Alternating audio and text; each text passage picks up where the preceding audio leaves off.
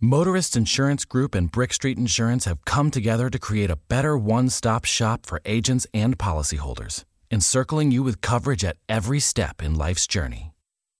We are now Encova Insurance. Get to Old Navy for the biggest sale of the year. Up to 60% off all back-to-school styles for kids and baby. Get flip-flops for $2, graphic tees for $4, shorts for $6, and jeans for $8. Right now, get the best kids' styles at kid-size prices. Just $2, $4, $6, and $8. Can't wait to wear it? Buy online and pick up in-store free today. Up to 60% off all kids and baby styles now at Old Navy and OldNavy.com. Valid 7/29 to 8/11. Select styles. Excludes in-store clearance. Welcome everyone to episode 205 of the NBA podcast. I'm Brian Toporek. All-Star Weekend is over and we are going to look ahead to the final couple months of the regular season and the top storylines to keep an eye on. Before we get underway, a reminder that you can follow us on Twitter at the NBA Pod. In our bio, you can find our Twitter handles, so give us a follow as well. You can also find us on iTunes, so please subscribe, download, leave some 5-star reviews. And we're now being hosted on Spreaker, so check them out on Twitter at Spreaker. Joining me today, as always, is my very stable genius of a co-host, Morten Jensen. How's it going, Mort? Well, Brian, as you can tell, I'm pretty sick, but even so, I'm doing very well because I did not go out and proclaim that I could hang with WNBA players. So I'm doing well. See, I was going to make a Tristan Thompson joke here, but that's so much better. We got to keep the sub-pods alive. Right. I mean, because obviously, right. I can't. You're telling me you're not physically superior to some of the best female athletes on the planet once you're in high school? I am most certainly telling you that, yes. I'm shocked. I'm floored, really. Ugh. Well, that's all the airtime we're going to give that nonsense. But we want to talk today. Really, you know, the All-Star break is over. We got 2 months or so for the rest of the regular season before the playoffs. So this is a good time to kind of cleanse our palate, look ahead, and see like what the big storylines are that we should keep an eye on over these final 25 or so games.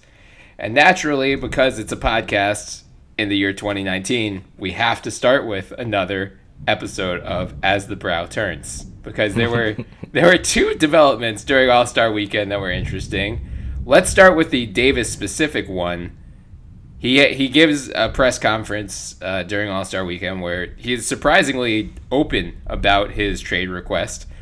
At some point, someone asks him about the reported list of teams. You know, it was like the Clippers and the Knicks and the Lakers and the Bucks apparently. And someone asked him about Boston, and he's like, "No, Boston's on my list too. All 29 teams are all 29 other teams are on my list." So naturally, Celtics Twitter is having a field day with this. Lakers Twitter is freaking out because, you know, the Celtics have been gearing up for Anthony Davis for a while, and this seemingly gives them the green light to say, okay, now we'll offer whatever you want, Pelicans. Like, let's make a deal come July 1st when the Rose Rule no longer applies. Kyrie is either a free agent or he re-signs with us. We can acquire Anthony Davis. Here's what I want to talk about. Because when that news broke, I noticed people on Twitter saying, like, oh, who cares? Like, the Celtics, it's not going to matter. Like, the Celtics will be fine, but they're not going to be overwhelming championship favorites. Like, other teams in the East, Milwaukee, Philly, they'll be fine. I don't think that's true. I think if the Celtics get Anthony Davis, and if the Knicks get Kevin Durant, or if, like, Kevin Durant goes wherever that isn't Golden State, I think the Celtics enter next season as the overwhelming title favorites. Do you agree? Well, before I answer that, did it start thundering on your end? It sure did. Yeah. Yeah, right as around the time you introduced As the Brow Turns. Yeah. Perfect timing. You couldn't have scripted it better. Also, as I have to praise the Boston Celtics, which makes me, you think your throat is sore. I've got bile coming up right now. That was just perfect theatricality. I love it. So you actually used the word there I kind of disagree with, but I agree with the overall point. You said overwhelmingly. Mm-hmm. I think that might be a stretch. Because even if Golden State, lose Durant, and let's assume for a second they hang on to Clay. Yeah. They would still have the Curry-Clay duo, that is just, have unlimited scoring potential, unlimited chemistry advantages because those two guys just love each other. And there's the Draymond Green factor. He's declined a little bit this year, but he's not bad. He's still a very productive NBA player on both ends of the floor.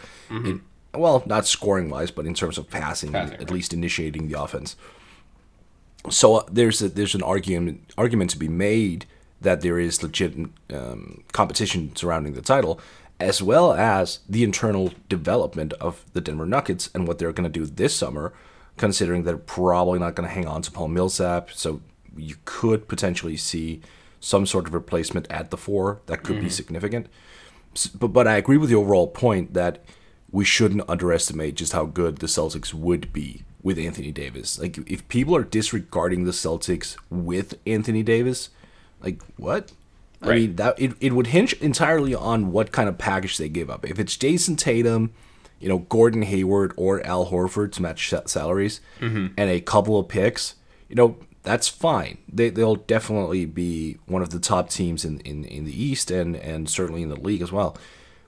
But if they give up the damn farm, like everything, and it's basically down to Kyrie and AD and, fill out pieces, then I think it's a fair thing to ask, like, then what's the ceiling of that team? Is there a ceiling? And if so, what is it?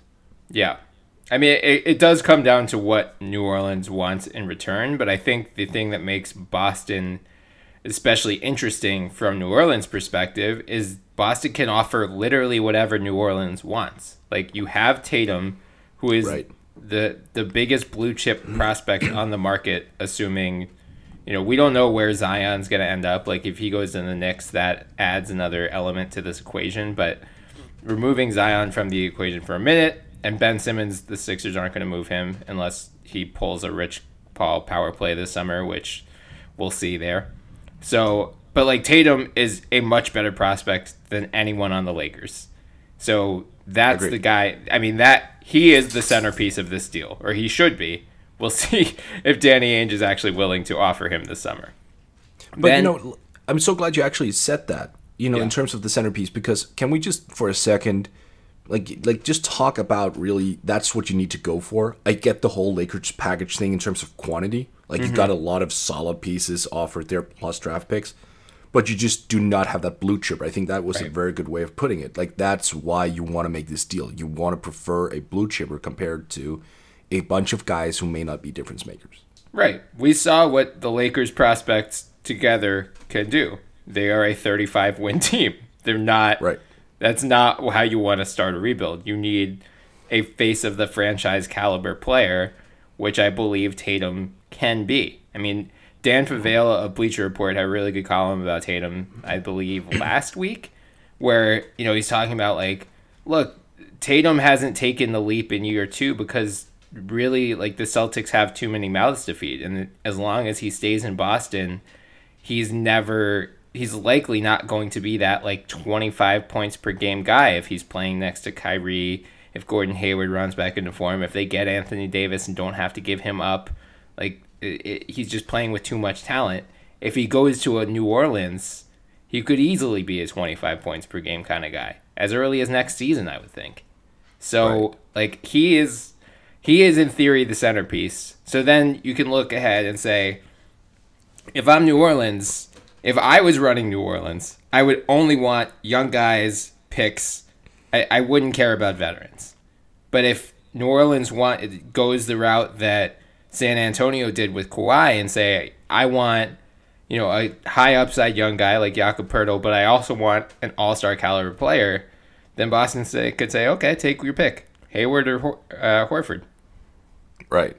I think Horford's the interesting one because he is a player option for this summer, and if he starts to get rumblings of, I'm going to be included in this Anthony Davis deal, and he doesn't want to be in the Anthony Davis deal, he has to make the player option decision before the Anthony Davis deal could become legal.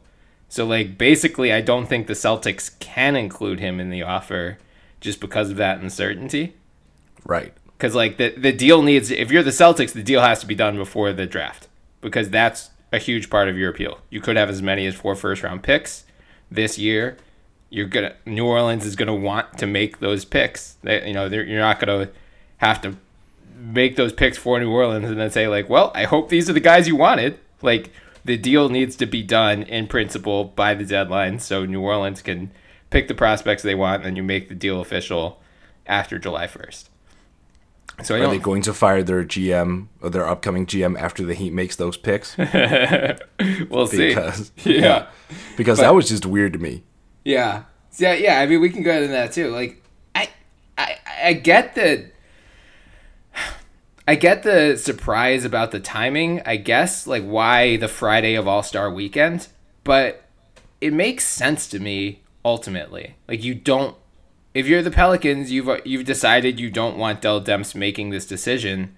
Why not bring in someone new a couple months ahead of time so they can get acclimated with the organization, get acclimated with the trade offers? Like, don't do what the Lakers did. Was it last year where they brought Magic in like a week before the trade deadline? Or was that 2 years ago? I think 2 years ago. Yeah. Well, like, don't do that. That's you're whoever takes this job is going to have to make a franchise defining trade. You should give that person as much runway as possible to do so. Like, you don't want to fire them in May. But then why have him on the payroll during the trade deadline where they were actively looking for, gathering intel and offers on Anthony Davis? Like, you put him in a position where he could have traded Davis. Why keep him around during that whole time? Like, if you don't want him dealing Davis, or if you don't want him being the one who trades Anthony Davis because you don't trust he can get a proper return, then why not fire him earlier? Was it to avoid all the drama? No, I don't think they were ever trading Davis at the deadline. I think it was... I mean, I think part of it is Davis's trade request came in 10 days before the deadline, so there wasn't much time regardless to fire him and find someone new by the deadline if you were serious about trading him. But they... Like, it was obvious. They knew Boston has the best offer, can't do anything till the summer.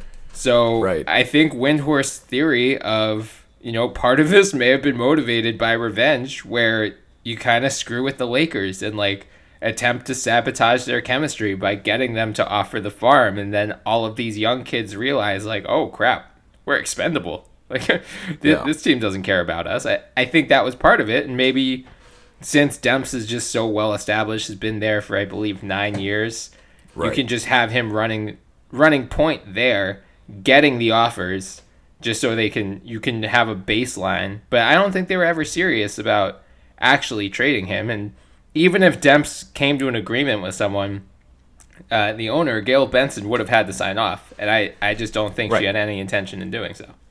So basically, they just had a dummy GM over the course of the trade deadline. I think so, yeah.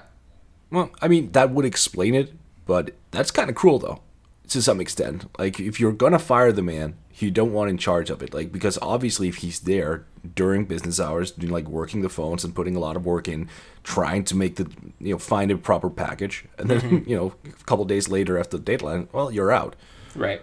I mean, I think it could have been handled better. I don't disagree that it was necessary to move on.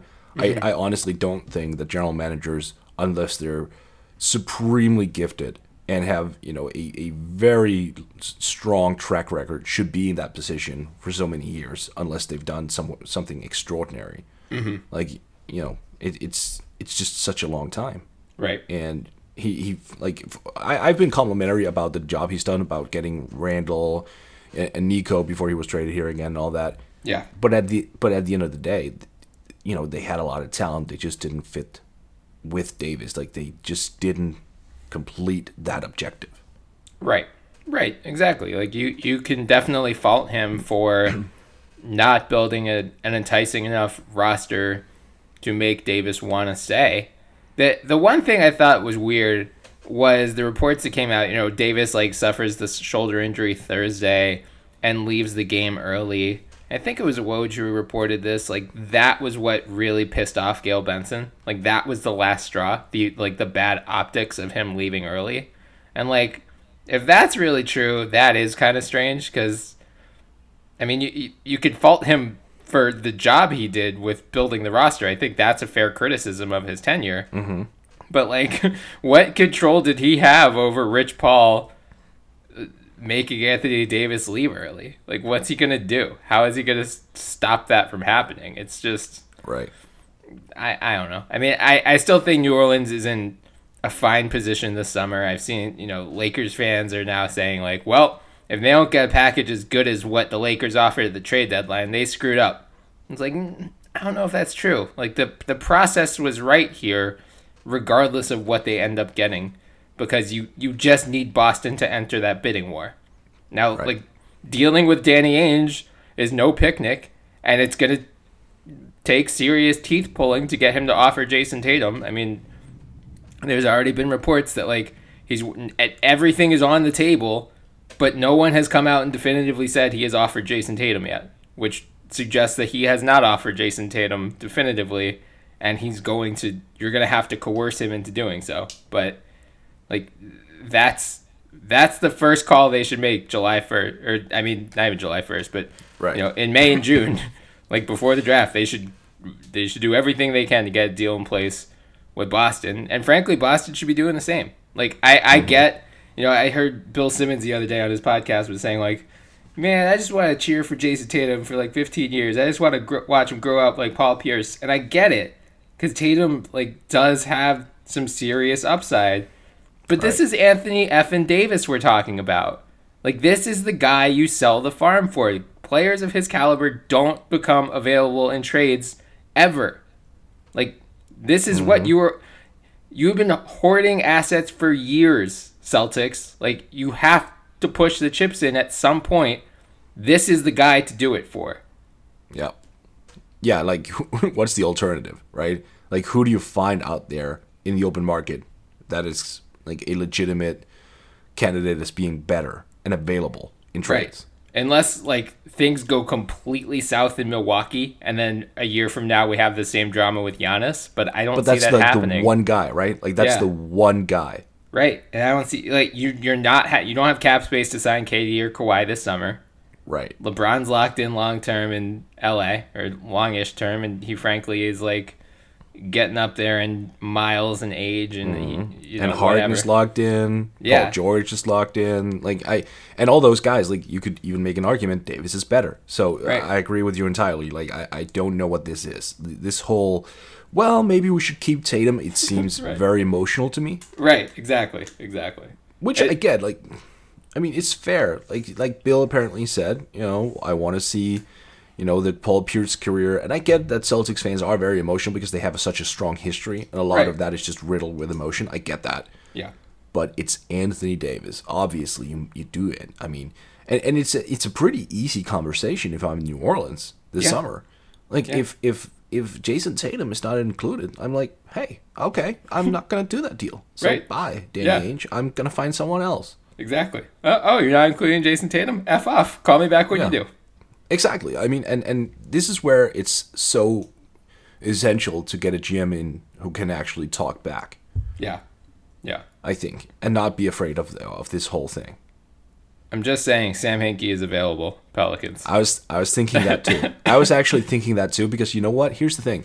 I get that you kind of want to rebuild after moving Anthony Davis, but at the same time, they actually do have some assets that they can move and do some things. Like, Sam Hinkie wouldn't come into a team that's so empty on assets like Philly used to be. Oh my back God. in the day. Yeah. It would be such a better situation than what he inherited in Philly. He had nothing. He came in after the Andrew Bynum trade depleted them of everything. Exactly.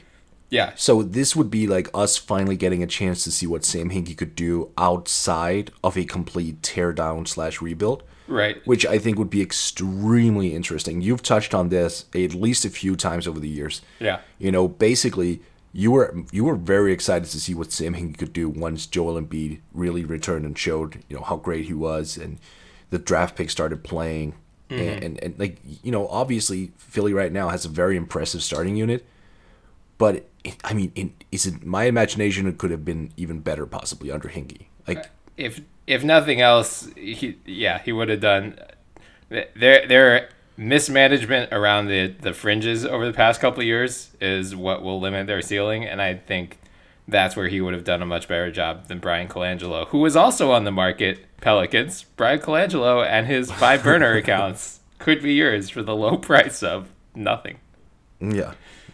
No, it's a weird situation. I think overall, Davis will get moved, but I could totally see him like going to the Clippers, for example, instead. Like if Boston is like waffling a little on Tatum and the Clippers are right there going, hey, you know what? They're over the trade deadline and we made out like bandits. We have a treasure trove of draft picks. Yep. We have Landry Shamet. We have Shai Gilgeous-Alexander, Jerome Robinson, who's come on.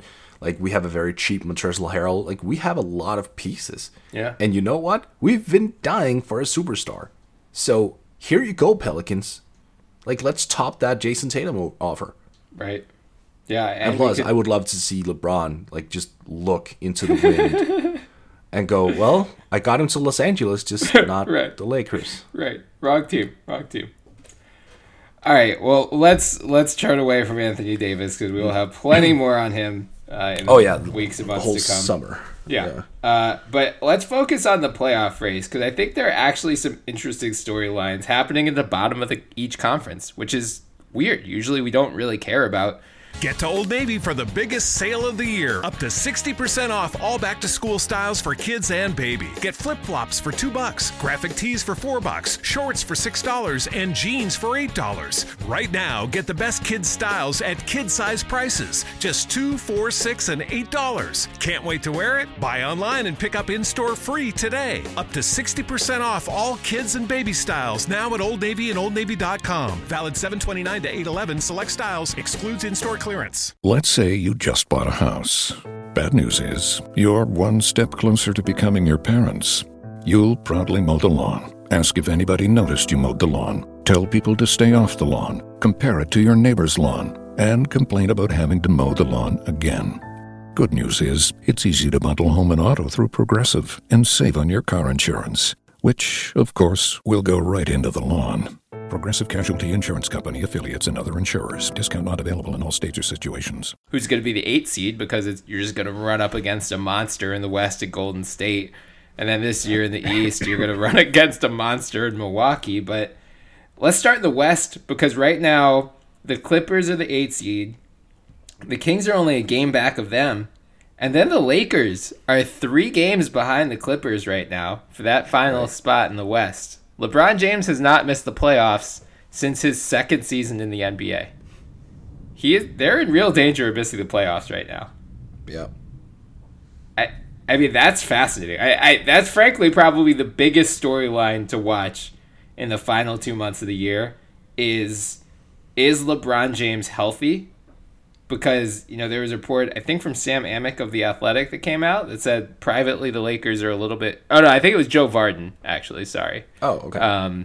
Where they said the Lakers are privately a little bit concerned that he hasn't fully healed from that groin injury he suffered against the Warriors on Christmas Day. Mm-hmm. And because there was that moment against the Hawks right before the All-Star break where LeBron has the ball, he has a mismatch. I think he was matched up against Trae Young, like at the top of the key. And like normally that's a time where he either just backs him down and destroys him or, just drives to the basket, draws a foul. But instead he kind of like passively kicked out to Brandon Ingram. And it was just like, the optics of that did not look good. It doesn't suggest like he's fully healthy or he has confidence in his body or like, at that point, maybe he's just like, all right, I really want to film Space Jam 2 in mid-April. I don't want to wait till June. So the Lakers especially are a really interesting team to monitor. But also the Kings, like, who in their right mind expected the Sacramento Kings at the All-Star break to be above 500? Yeah, no one.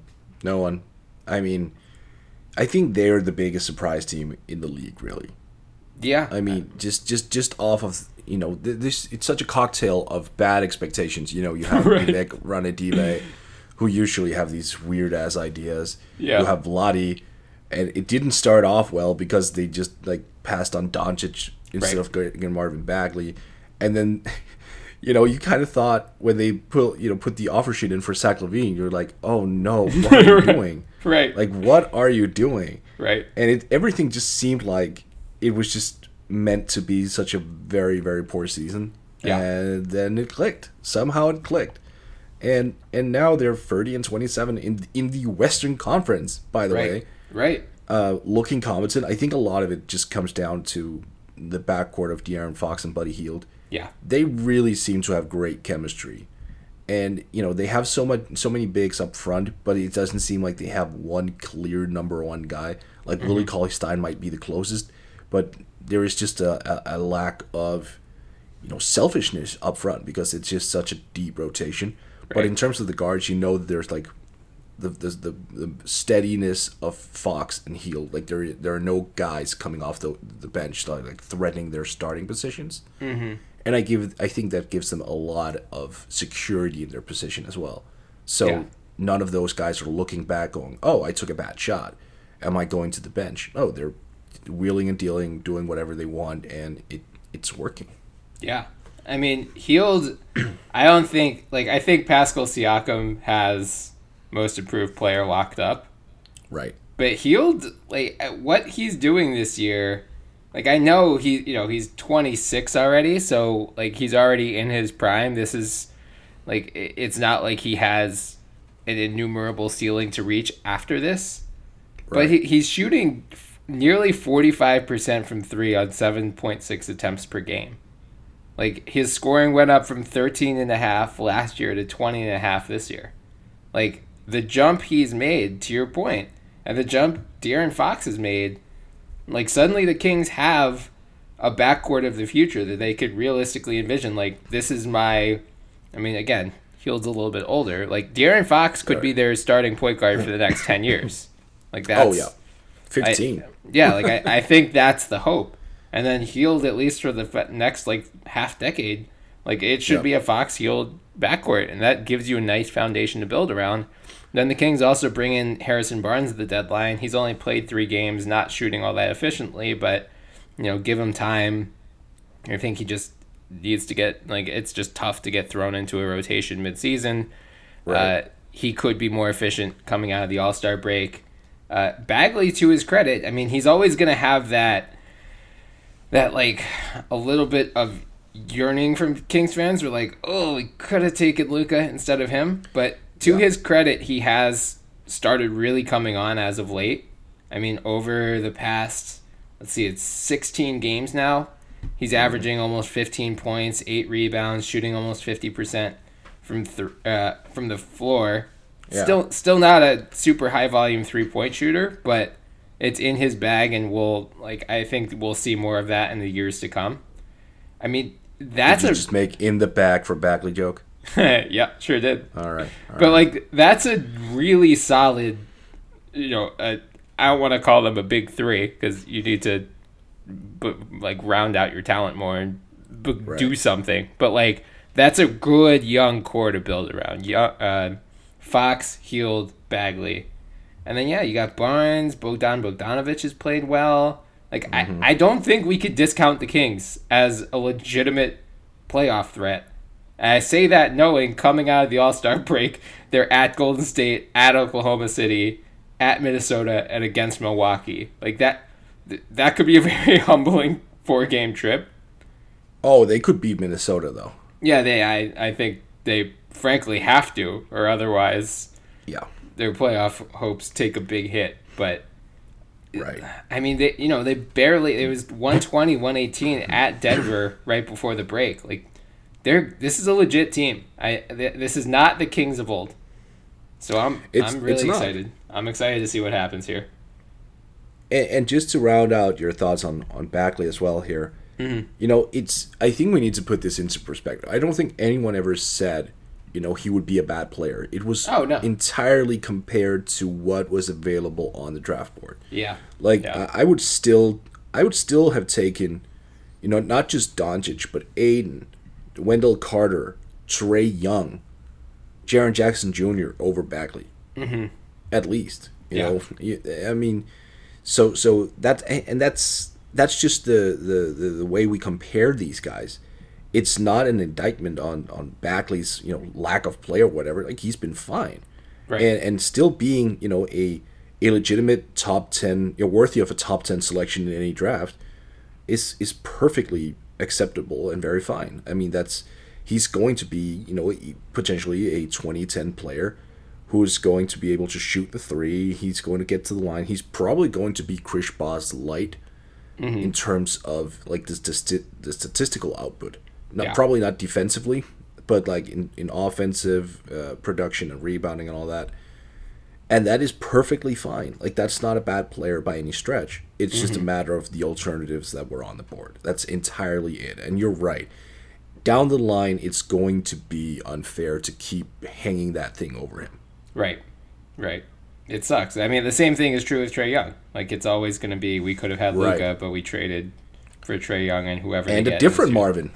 Yeah, right. True. Marvin Williams back in 2005.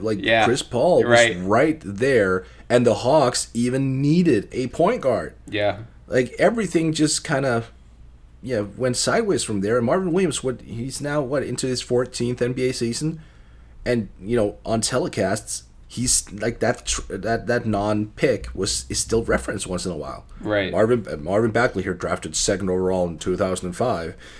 Chris Paul was available at that draft. Right. Hawks decided to that's going to hang over him forever. So maybe we should take a page out of that book and be a little nicer to Bagley. Yeah. Or he could just be super dominant next to Hieldon Fox, so that we could forget all about it.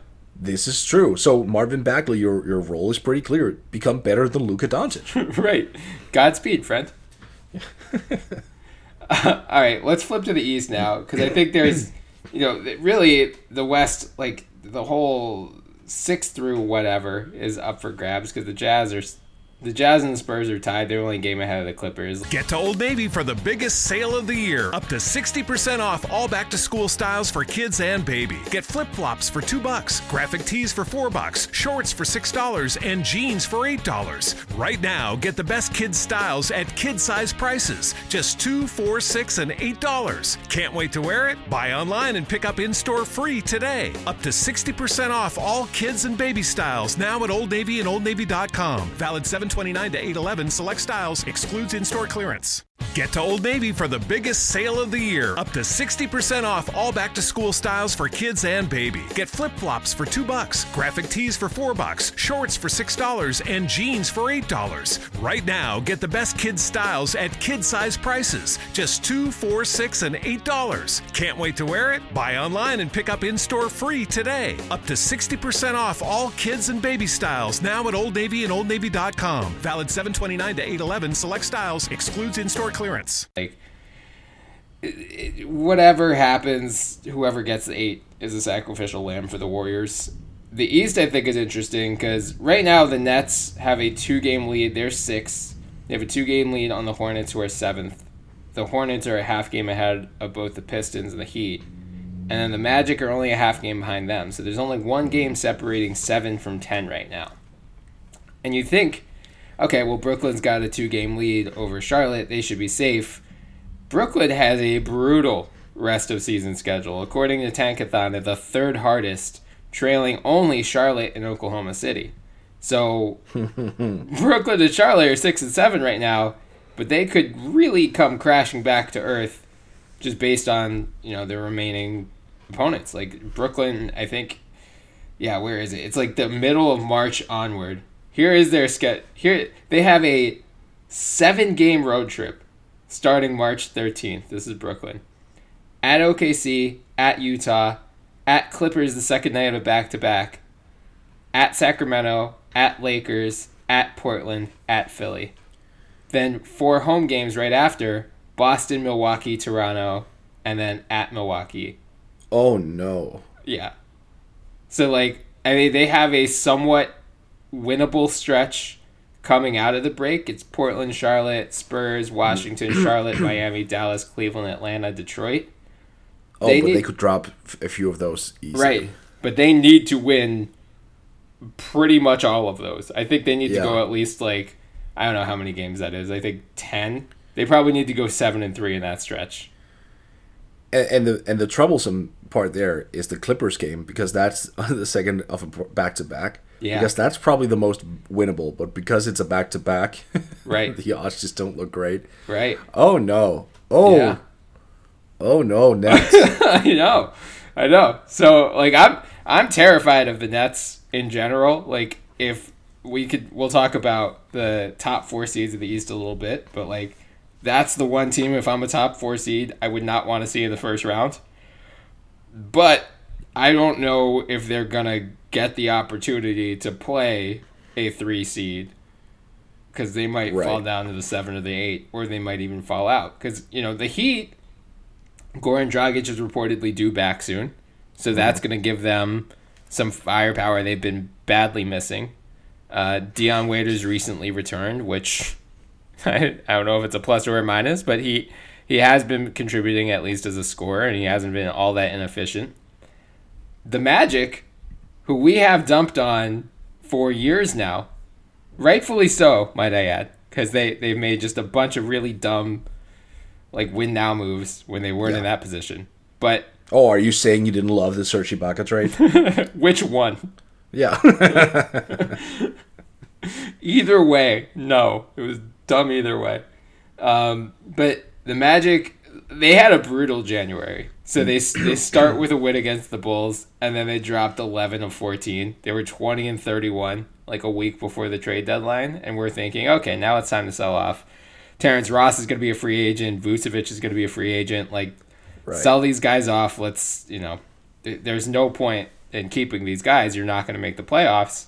Then they win 7 of 8, and now they're right back in this thing, which speaks to the caliber of the East outside of the top 5 teams. But, like, they are a legitimate, they're in the race. They're a game out. They're a half game out right now. They're a game out of 7th right now.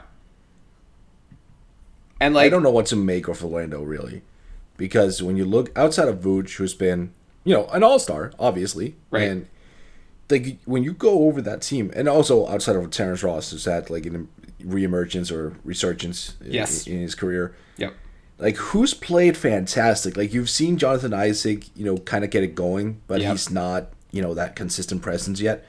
Aaron Gordon has, like, kind of just chugged along, but not done anything of significance. Like, 15.8 points a game, 7, not even 7.5, 7.3 rebounds.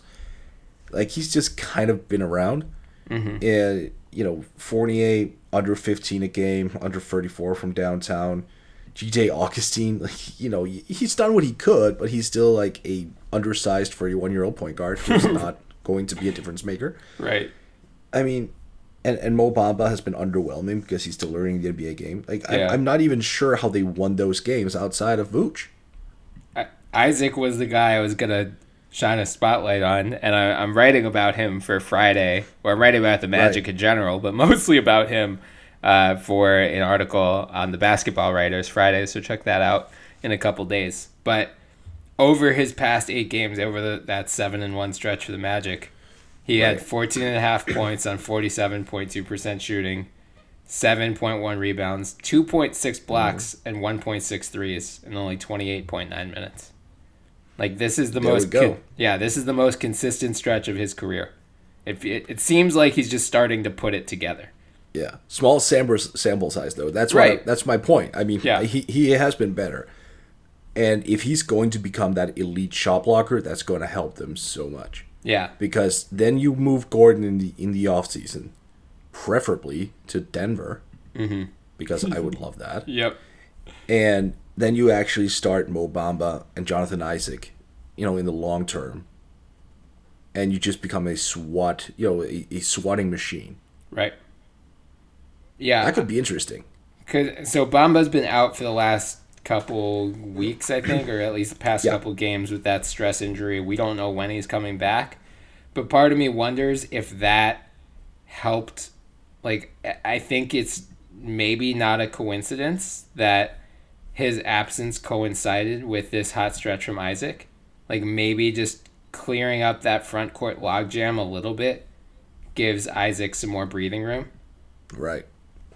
I don't know. I mean, I could be totally wrong here, but... No, I think you're right on. I mean, look, it's just one less body. And besides, the power forward / center position in the NBA has become so interchangeable.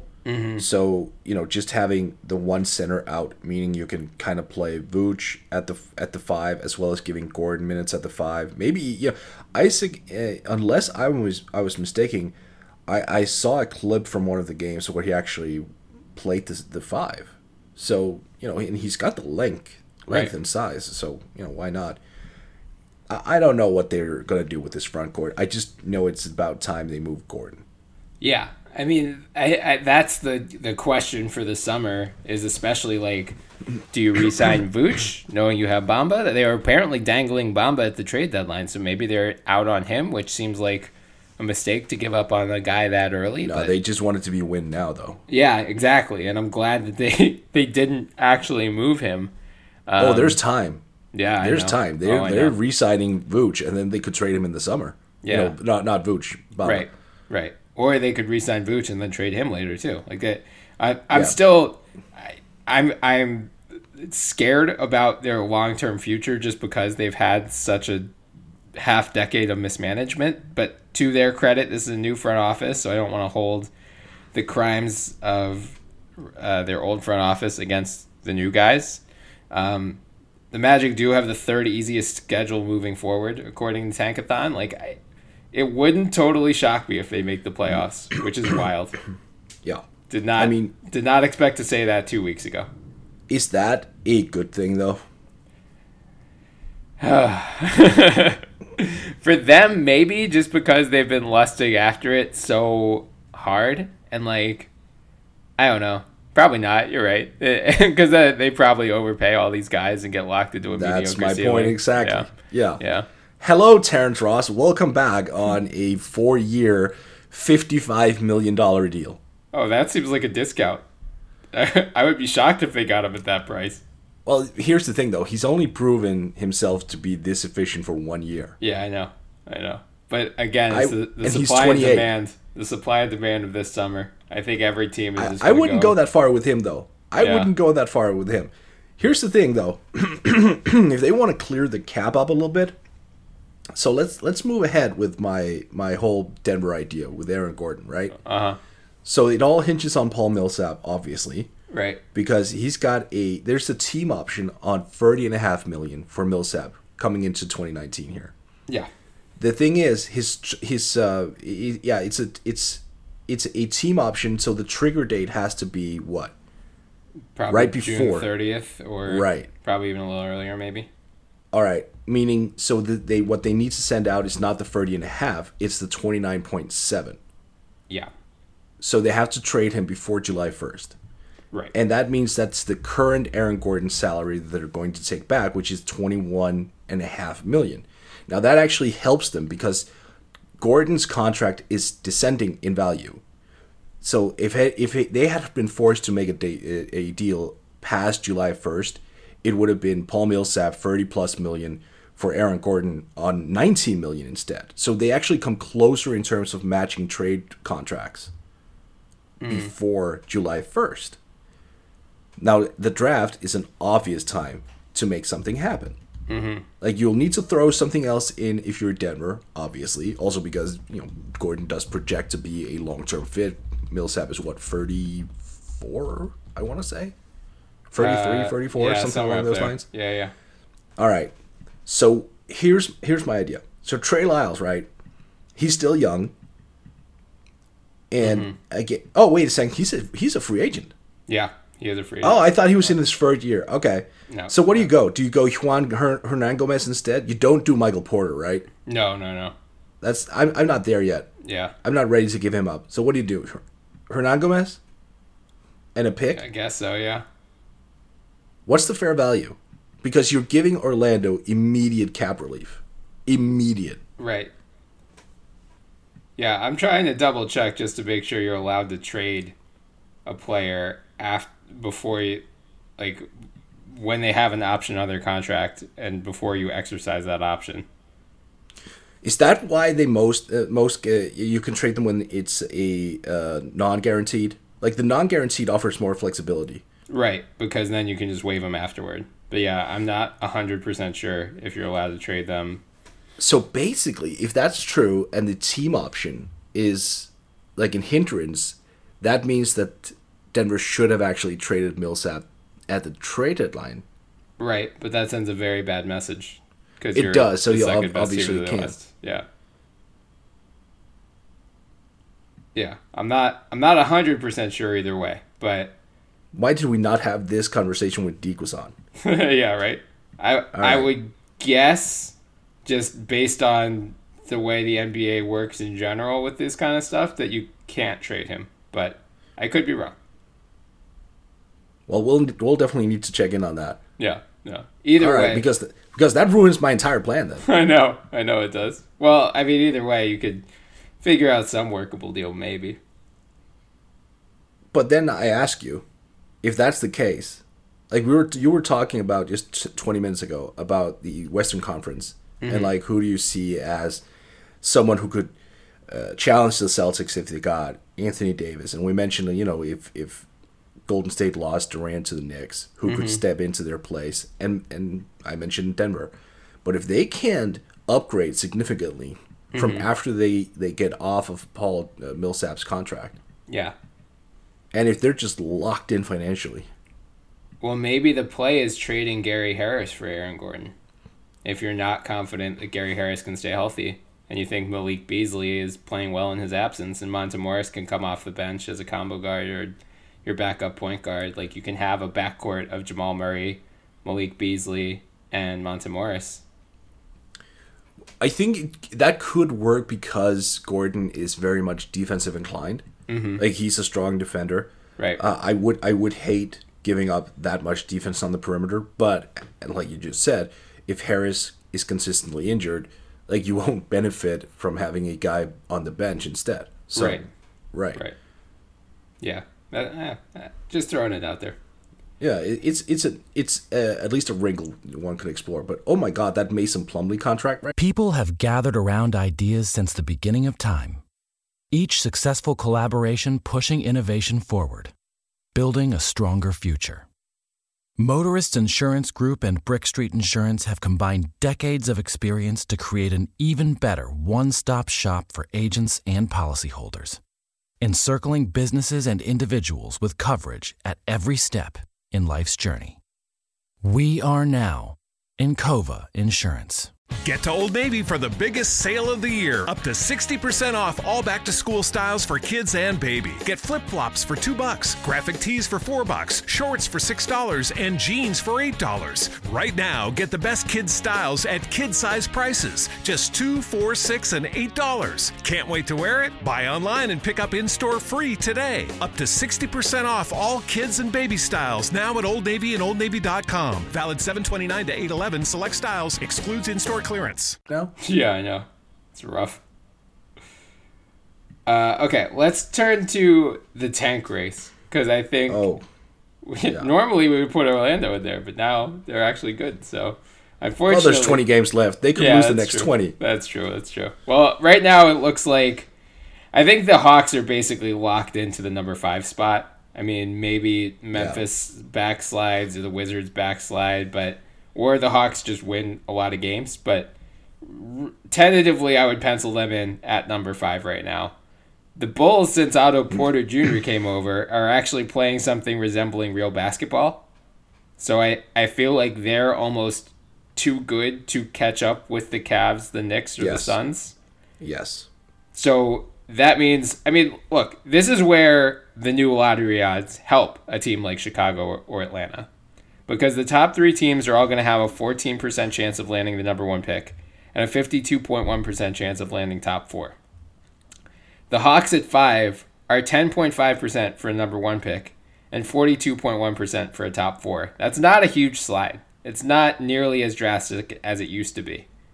And Chicago, if they stay at number 4, is 12.5% for number 1, 48.1% for a top 4 pick. Like, it's only 4 percentage points difference for a top 4 pick between them and one of the top 3 teams. Now, their floor is lower, which is, that's the part of the draft lottery that even people criticizing, like, the Sixers and Hinkie back to those days, like, they were playing for the floor as much as they were the ceiling. Right. Like, that's the whole point. It's not that you give yourself a 25% chance of the number 1 pick back then, or now a 14% chance if you're Phoenix.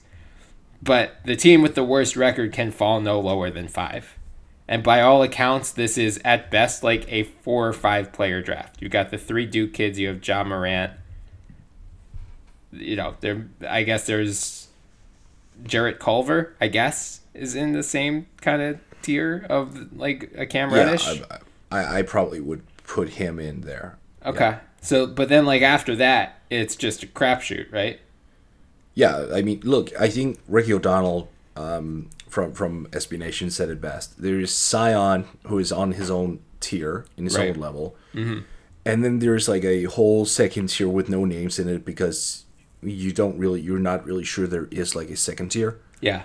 And then everything else is kind of scrambled in the third tier. Mm-hmm. Which, like, basically what he's trying to say is that the difference in talent from Zion to anyone else is just so significant. Right. That it is like Zion or bust. Yeah. If you want to, revamp your franchise. Right. So yeah, in my personal opinion is Ja Morant is like the second guy. Mm-hmm. I would take Morant at the 2 spot. I mean, I think he's pretty solid in that spot. Mm-hmm. Could be wrong. He is very slight. He's 175 pounds. So like he's Iverson, Iverson weight, but in a taller body because he's 6'3". Right. Which means he's very, very thin. Yeah. So he needs to come in and immediately put on weight. Yeah. Which is just always such a hard time for especially young players. Mm-hmm. So he's going to be like a project, whereas Zion immediately is going to he's going to hit the floor running. Right. But it's funny though because when you think about like RJ Barrett, he was like really looked at as the true number 1 coming into the season. Mm-hmm. Because like there was a lot of question marks surrounding Zion. Could he do more than dunk? Could he do this and this and that?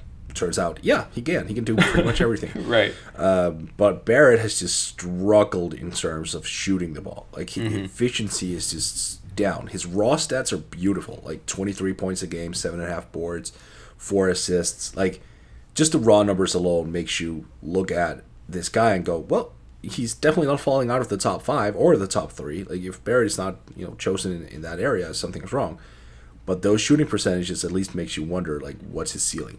Yeah. How long will it take for him to, be an impactful scorer on the NBA level? Right. And then you have, you talked about the 3 Duke boys. Cam Reddish is the big enigma.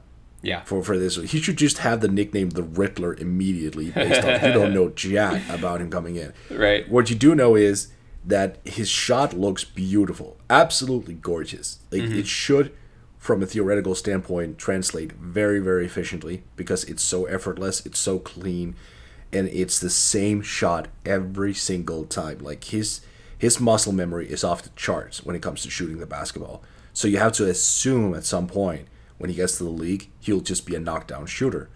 And he's got a tremendous steal rate. He averages 2 steals a game. He's really playing the passing lanes. The thing is, he's not the type of guy who takes over. Like, he's not one of those guys who will come in and just go, hey, you know what? I'm going to rail off 11 straight points in the final quarter just to, like, bring us home. So you have to wonder, what type of role is he in the NBA? Is he just a complementary piece? And if so, do you take him in the top 3 or 5 if that's his ceiling? Because obviously his level of talent is significant. He can handle the ball. He can play sort of a Jimmy Butler game in terms of playing pick and roll with big men and having great size while doing it. Mm-hmm. But if he's not going to do it on high volume, if he's not ready to be that player, or if he's just not wired to be that player, like where do you slot him? Like, what is he? Like, right. how big balls do you have in terms of taking him high? Right? Yeah. Yeah. I mean, I think it's going to be really interesting in perspective of the tank race. Like, look, every team in that top 5 could use Zion. Like, every team could use the Zion, where even if 30 teams could use Zion. Right. Or even if, like, you have your, like, Philly's the one team where if, like, Sacramento slips and they somehow win the number 1 pick, that's the one team that I could see, like, maybe at least taking offers on Zion, because I just don't know how he would fit with whatever the Sixers are doing. But, assuming one of these top teams, like Phoenix, New York, Cleveland, Chicago, Atlanta, like, all of those teams figure it out. Chicago is probably the one team in there that it's like, well, you have Markkanen and Wendell Carter Jr. I don't know if Zion fits as a 3 full time, but also I don't think you sacrifice Zion for, like, Markkanen's been great in the last couple weeks, but I don't know that you sacrifice Zion for either of those guys. Yeah, you don't. You take him and you figure it out. You definitely do not play him at the 3. Like, I was looking at Zion a lot recently, and I just reached this conclusion that he's a power forward / small ball center. Like, a lot of teams or a lot of fans and whatever could be thinking about putting him at the 3 because, he's 6'7" and he doesn't have the longest wingspan. Don't even consider it. Like, don't Jabari Parker him. Right. If anything, I wouldn't even have a problem playing him full time at center. I wouldn't. 285 pounds. He outweighs most centers these days. And he jumps so damn much. Yeah. Like, I'm just not there on putting him in that small forward. So what you do is, if you're the Bulls specifically, you draft him, and here's what you do. You play a 3-man lineup where you basically have 3 guys who rotate the power forward center positions. Yeah. Because if you do that, then that allows for 32 minutes a game for each guy. Right.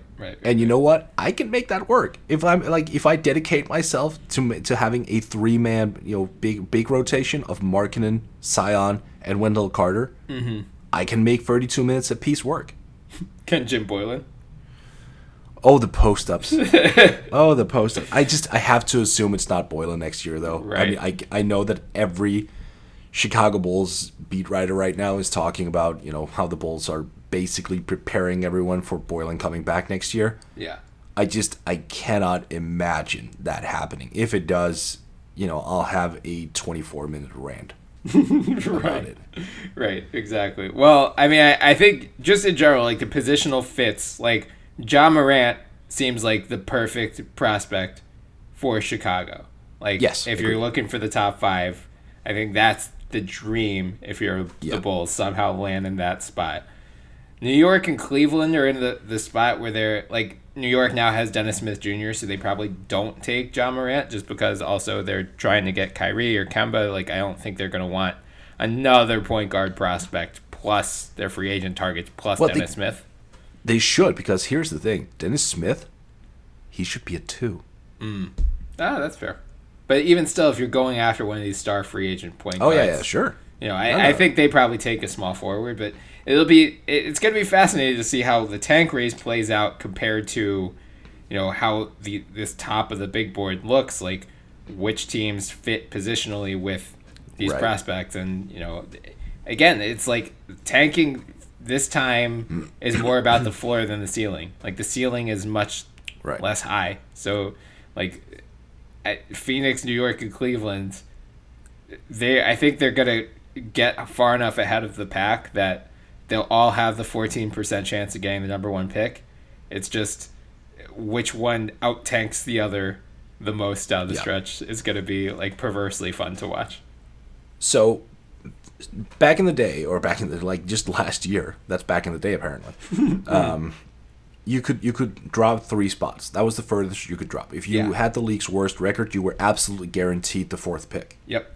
Like, that was and that plays in line with what you said. Like, you wouldn't necessarily shoot for number 1. You would just shoot for guaranteeing yourself a top 4 pick. Right. Because you got it if you had the league's worst record. Okay. Yeah. So now the worst team, currently Phoenix, can theoretically get the 5th pick. That is the lowest they can go. Right. So basically all teams, if I'm not mistaken, can drop 4 picks. Correct. Right? Yeah. All right. That is a huge change as well when you really look at it. So if you have a team like the Hawks, currently slotted at 5th, dropping down 4 slots. I mean, I get it, but how hard would that be for the NBA to swallow? Because that's a team that's actually trying right now. That's a team that's actually trying to win games and actively trying to, make chemistry, I think, on-court chemistry. Like, they're moving, they're frisky. Like, they're doing a lot of active things to win ball games.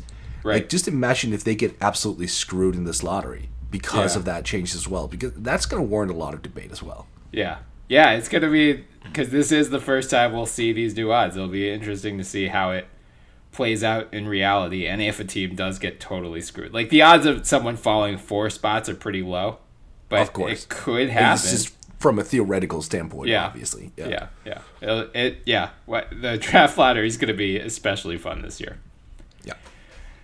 I think we've talked about the MVP race already, and we'll continue to talk about it ad nauseum over the next 2 months, so we don't need to go too far in depth there. But this Giannis, Harden, Paul George. It's the flashback sale at Mattress Firm. We're celebrating the year we were founded with a special price from 1986. A flashback price of $169 on a new Sleepy's Queen mattress. Plus, get up to $400 off throwback deals on beds. And Wednesday through Sunday, take home a free adjustable base with a purchase of just $599. But hurry in, these awesome blast from the past savings won't last forever. Your budget stretches further at Mattress Firm. Restrictions apply, valid at participating locations only. For offer details, visit mattressfirm.com/sale. Hi, it's Jamie, Progressive's Employee of the Month, 2 months in a row. Leave a message at the... Hi, Jamie. It's me, Jamie. I just had a new idea for our song about the Name Your Price tool. So when it's like, tell us what you want to pay, hey, hey, hey, and the trombone goes, blah, blah, blah, and you say, we'll help you find coverage options to fit your budget. Then we just all do finger snaps while a choir goes, statements coming at ya, statements coming at ya. Yes? No? Maybe? Anyway, see you at practice tonight. I got new lyrics for the rap break. Progressive Casualty Insurance Company and Affiliates. Price and coverage match limited by state law. Death duel, or the duel if there's 2 people or 3 people.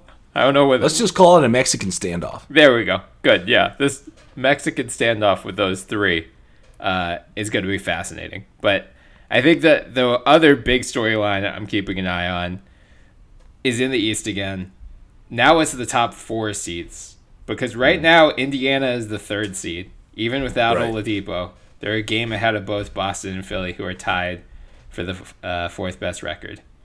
Now, Indiana, according to Tankathon, has the 8th hardest record, or 8th hardest schedule over the rest of the season. Boston has the 6th hardest. Philly has the 9th easiest.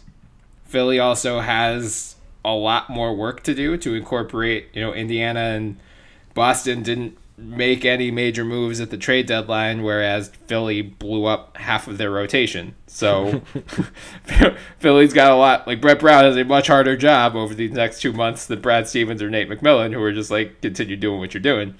But Agreed. But they do have the luxury of a much easier schedule to work out those kinks.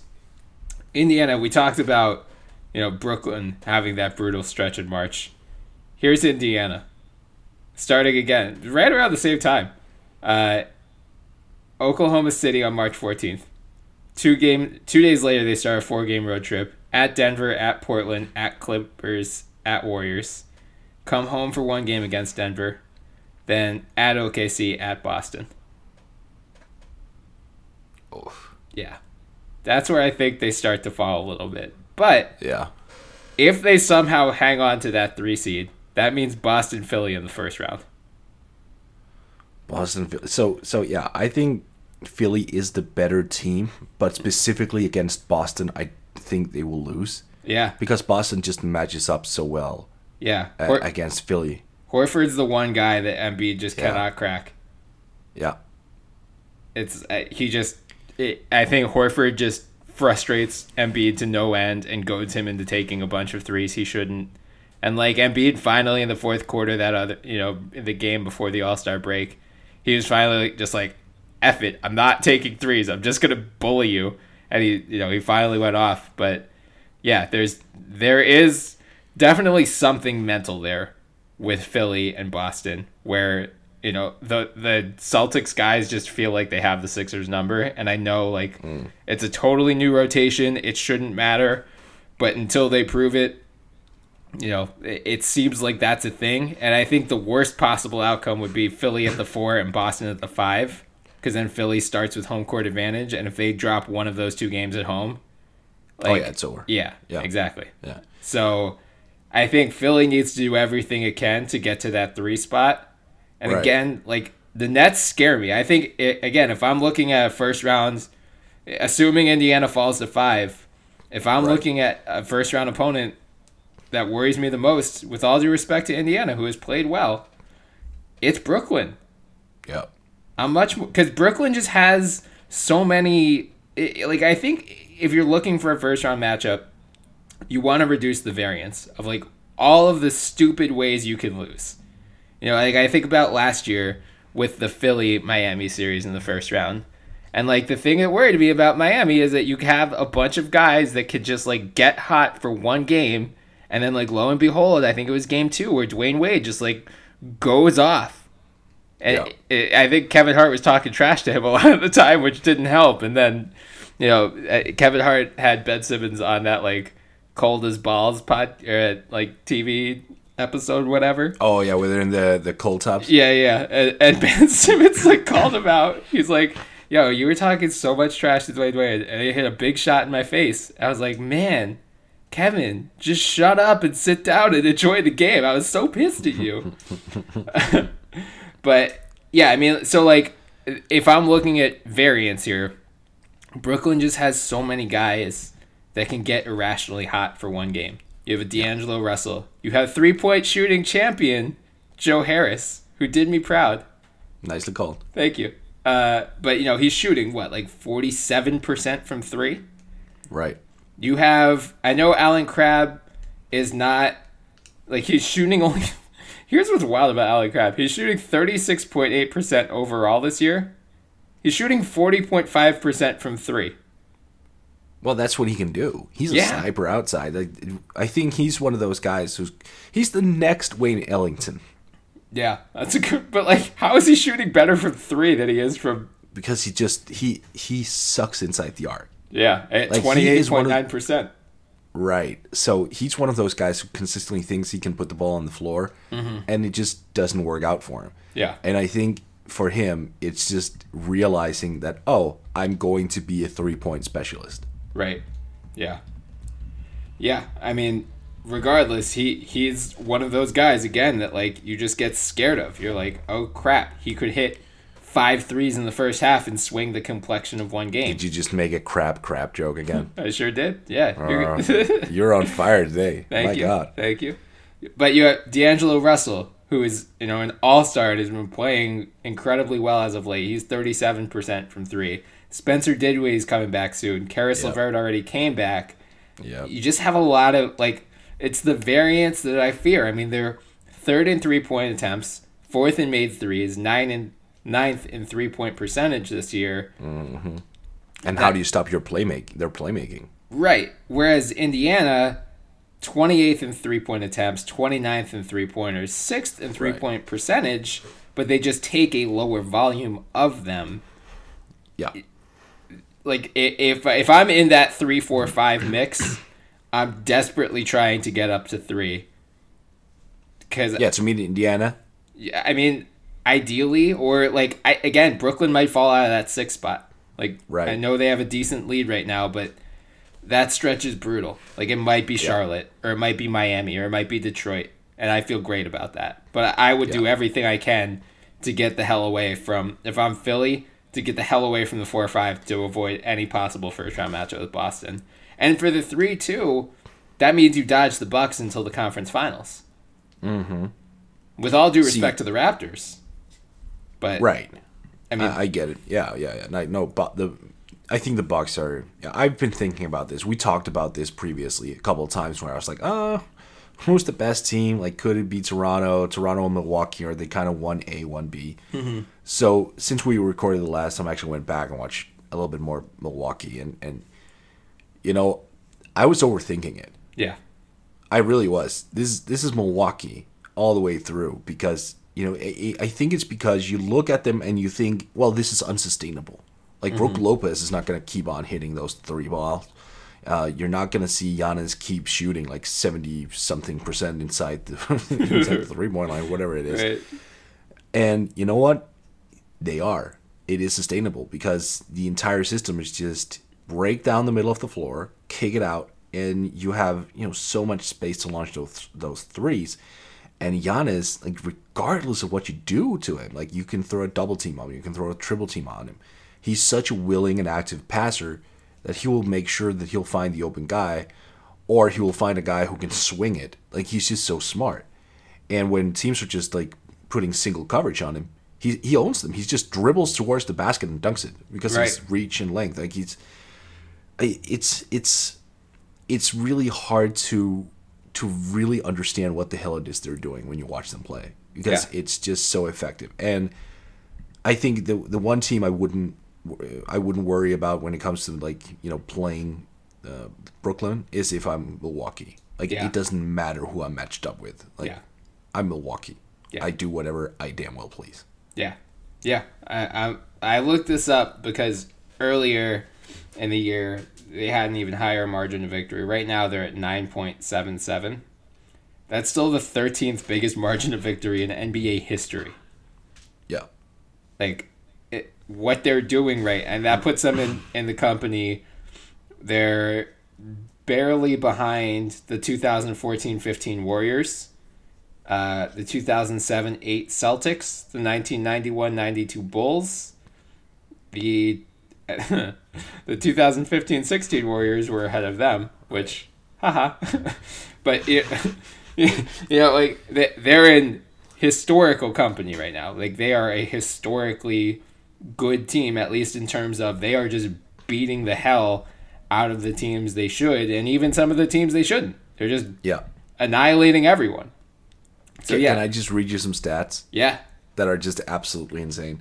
So Milwaukee leads the league in 2-point field goal percentage, obviously because of Giannis. Right. They're at 57.2% from 2. God. 57.2. Now, here comes the best part.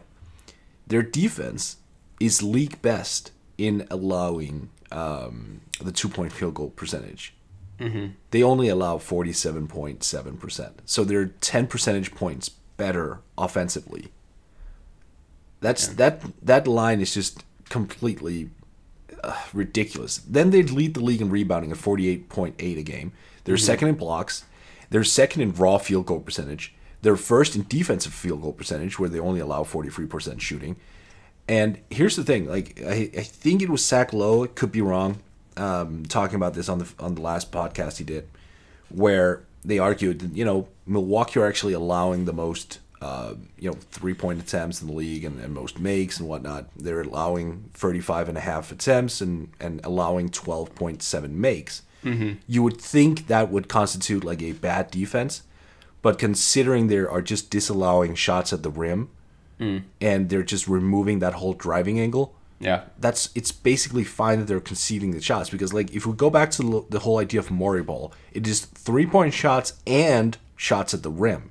Right. Like in terms of us, we have been, all of us, you know, on Twitter and whatnot, we've been so preoccupied with the whole 3-point barrage. Right. We've kind of forgotten that layups exist, right? Yeah. That's a target in and of itself, and Milwaukee have just succeeded in just removing that aspect of the game. I mean, which is just incredible. They're allowing 3, sure, but literally anywhere else in the court, like, no, we're not going to give it to you. Right. So having that defense and having, you know, Giannis, who is basically a video game character by this point, right? It's just unstoppable, and I'm not sure if Golden State can stop them in the finals over a 7-game series. Yeah, I mean, right now Milwaukee is the only team top 5 in both offensive and defensive rating. They're 4th offensive, number 1 defensive.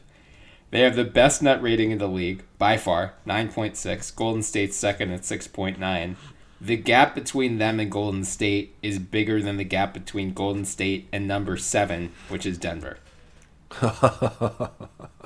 Well, that's ridiculous. Okay. Yeah, I mean, I think, and we haven't even seen Nico on this team yet. That was my next point. Yes, yeah. And remember Nico is going to come there. And by the way, Eric Bledsoe, you know, I know that you and I are not extremely high on Bledsoe in terms of free agency. Right. He's shooting 60.3% on twos as well. Yeah. Like he's been awesome this year. The thing is, he's just not reliable as a shooter, but it apparently just doesn't matter because he makes up for it by being overly efficient inside the arc. Right. Also, Malcolm Brogdon quietly working on a 50-40-90 season. Yes, he absolutely is, and like he's scoring like almost 16 a game on under 12 shot attempts. Yeah. It's gonna be interesting to see like what he gets paid this summer. Oh man, I know he is making himself some money this year. Oh, yeah. I know Bulls fans on Twitter have been going crazy lately suggesting that they should throw big money at him. Yeah, someone should, just to break this Milwaukee team up. Because if they're able to keep this team together, Giannis has no reason to leave. Like, someone should really throw a lot of... Like, Middleton, I think, is almost definitely getting max this year. Just, again, because of the supply-demand. Bledsoe's the one guy I could see maybe them not being able to afford moving forward. But Brogdon's at least restricted, so they'll have every opportunity to match whatever he gets. Yeah. So here's a crazy thought. What if Bledsoe, Middleton, and Nico actually end up like going elsewhere, but because of the money that the Bucks free up, they go out and get like a Kyrie? Or Anthony Davis says the Bucks are on his list. Yeah, but they would have to trade for him. That's the problem. I know. Or a Durant. Yeah. Oh my God, could you imagine a Durant Giannis front line? That would be gross. Ugh. No, I like this homegrown Bucks, or like sort of homegrown Bucks, because I guess most of these guys are not homegrown. But you know, I like get it. I like what they've got going. I don't want them to go. I just want them to retain this core. I'm just saying. Yeah, I know that if they lose a ton of guys, yeah, because of Giannis, they may have the luxury of pivoting into something that is insanely good. True. Yeah, I mean, and we've made this point before, but assuming Indiana does not upset anyone in the first round, assuming Brooklyn or whatever, like assuming the Eastern Conference semifinals are some combination of Toronto, Milwaukee, Boston, and Philly, that is going to have a bigger impact on free agency than probably anything not named Anthony Davis. Right. Because like every one of those teams has a major free agent, at least one, if not, I mean, literally like all of Milwaukee's players not named Antetokounmpo are free agents. Middleton, Brogdon, Bledsoe, Lopez, Nico. Philly's and got George Hill. You get, if you waive him it's only like $1 million. He's guaranteed until July 1st. So if you waive him before that, he's only guaranteed for $1 million for the next season, which means you take an additional $17 million off the cap. Yeah. Look, I get it. I get what you're saying. But at the same time, you know, I also understand if Milwaukee is kind of like, oh, we don't want to pay Eric Bledsoe like $20 million a year. Oh, yeah. You know, a max for Middleton is a lot of money. Yeah. Like, I get it. And if they hear through back channeling or whatever that there's a superstar going, oh, you know what? I can actually prolong my career considerably by playing next to Giannis. Mm-hmm. Is it worth the gamble? I don't know, but it's an intriguing subplot because the Bucks could theoretically have a ton of money. Well, and I think that's depending on how the playoffs shake out. Like that's going to determine a lot. Like if they go to the finals and they give the Warriors a real scare, or if they win the finals, that encourages them most likely to retain their core and just run it back. If they get knocked out in the second round and it isn't all that close, like if Philly or Boston just pound them into the ground, then maybe they say like, oh crap, like, you know, we were this dominant during the regular season. We're basically last year's Raptors. You know, right. Or if they lose the finals, you get Kevin Durant. Isn't that how it works? Right. Right. Yeah, exactly. Yeah, I mean, look, there's a lot of interesting subplots basically throughout the next couple months. I know as we get closer to the playoffs and as the Warriors look unbeatable, there's going to be a lot of Warriors fatigue as usual this year. But like, I hope the last 75 minutes of us blabbering, you know, encourages you guys to realize like, look, there's still a lot of stuff to follow, not only for this summer in free agency, which is going to be batty as always, but like there's a lot of interesting storylines that we should keep an eye on over these next couple months. And I think that for us to be able to talk about this many things, and we didn't even hit on all of them, it just speaks to the strength of the league, where really there aren't that many teams where I just don't care about what happens to them over the next 2 months. Right. I mean, we're talking about a league where, my apologies, and you alluded to it earlier, where the Chicago Bulls, of all teams, are even looking like fun right now. Yeah. I mean, they like if you have the opportunity to go back and watch it was against the Grizzlies, the game where Otto Porter scored for 87. Right. That was actually a legitimately entertaining game. I know. Like I was in a DM thread with a couple of Bulls guys, and we were like just sending dots to each other, like just are the Bulls fun? Right. I don't know. They are doing fun things on the TV screen. Does that mean they are fun? Yeah. I don't know. Should we continue watching? We probably should. That was like, yeah. I don't think anyone really anticipated that. So if this is the league we're looking at right now, where the Kings and the Bulls and even hell the Orlando Magic are sort of competitive / fun to watch. Right. Like enjoy the hell out of it. Yeah. Go nuts in the final 20, 25 games. Go nuts. Just enjoy the league. Exactly. So we will obviously be back throughout the coming weeks to talk about all the biggest stuff, but we wanted to take this opportunity while there are no games going on to kind of survey the league and what we're really paying attention to over these next few months. So hope you enjoyed today. We'll be back. Games come back Thursday, which frankly NBA Twitter needs, because after Monday, everyone should just log off until games come back. In the meantime, please do follow us on Twitter at the NBA Pod. You can find our Twitter handles in our bio, so give us a follow as well. You can also find us on iTunes, so please subscribe, download, leave some 5-star reviews. We're now being hosted on Spreaker, so check them out on Twitter at Spreaker. Also, our stuff on Stitcher wasn't loading before, or it hadn't been loading for a while, but we should be back moving forward on Stitcher, so if you follow us there shouldn't be any issues. So, right. And one plea from us, because we know that we've moved around a lot. Yeah. Like let's just call it like it is. We've moved around lots of different hosts and whatnot. It's not been because we didn't want to give you all a very stable feed. But by moving around a lot, we actually experienced some fall off in terms of people asking like where can we find your pod, because like my feed hasn't updated in a while. That's on us. We apologize, of course. We thought that we got the hang of it. Apparently, we didn't.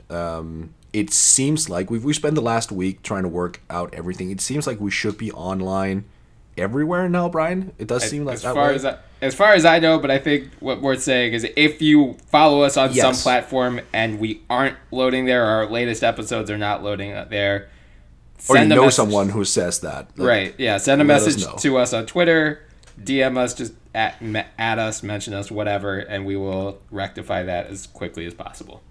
And of course, if you have NBA friends out there who are not listening to this podcast, like tell them to get started, please. And thank you. Especially Magic fans. Tell them this is the first episode ever of the podcast. We always talk nicely about the Magic and the Kings. Yes, absolutely. We are the biggest Homer Magic fans from here on out. Right. Go Mark Helfholtz. All right, Brian.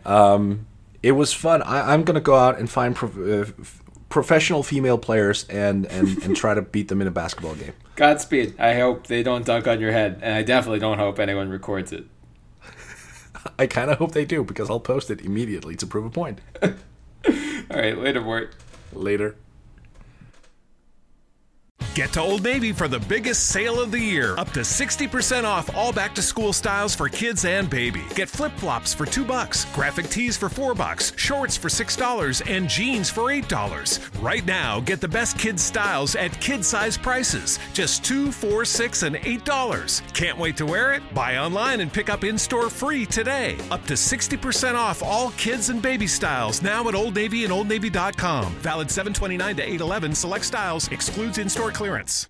Get to Old Navy for the biggest sale of the year. Up to 60% off all back-to-school styles for kids and baby. Get flip-flops for $2, graphic tees for $4, shorts for $6, and jeans for $8. Right now, get the best kids' styles at kid-size prices. Just $2, $4, $6, and $8. Can't wait to wear it? Buy online and pick up in-store free today. Up to 60% off all kids and baby styles now at Old Navy and OldNavy.com. Valid 7/29 to 8/11. Select styles. Excludes in-store clearance.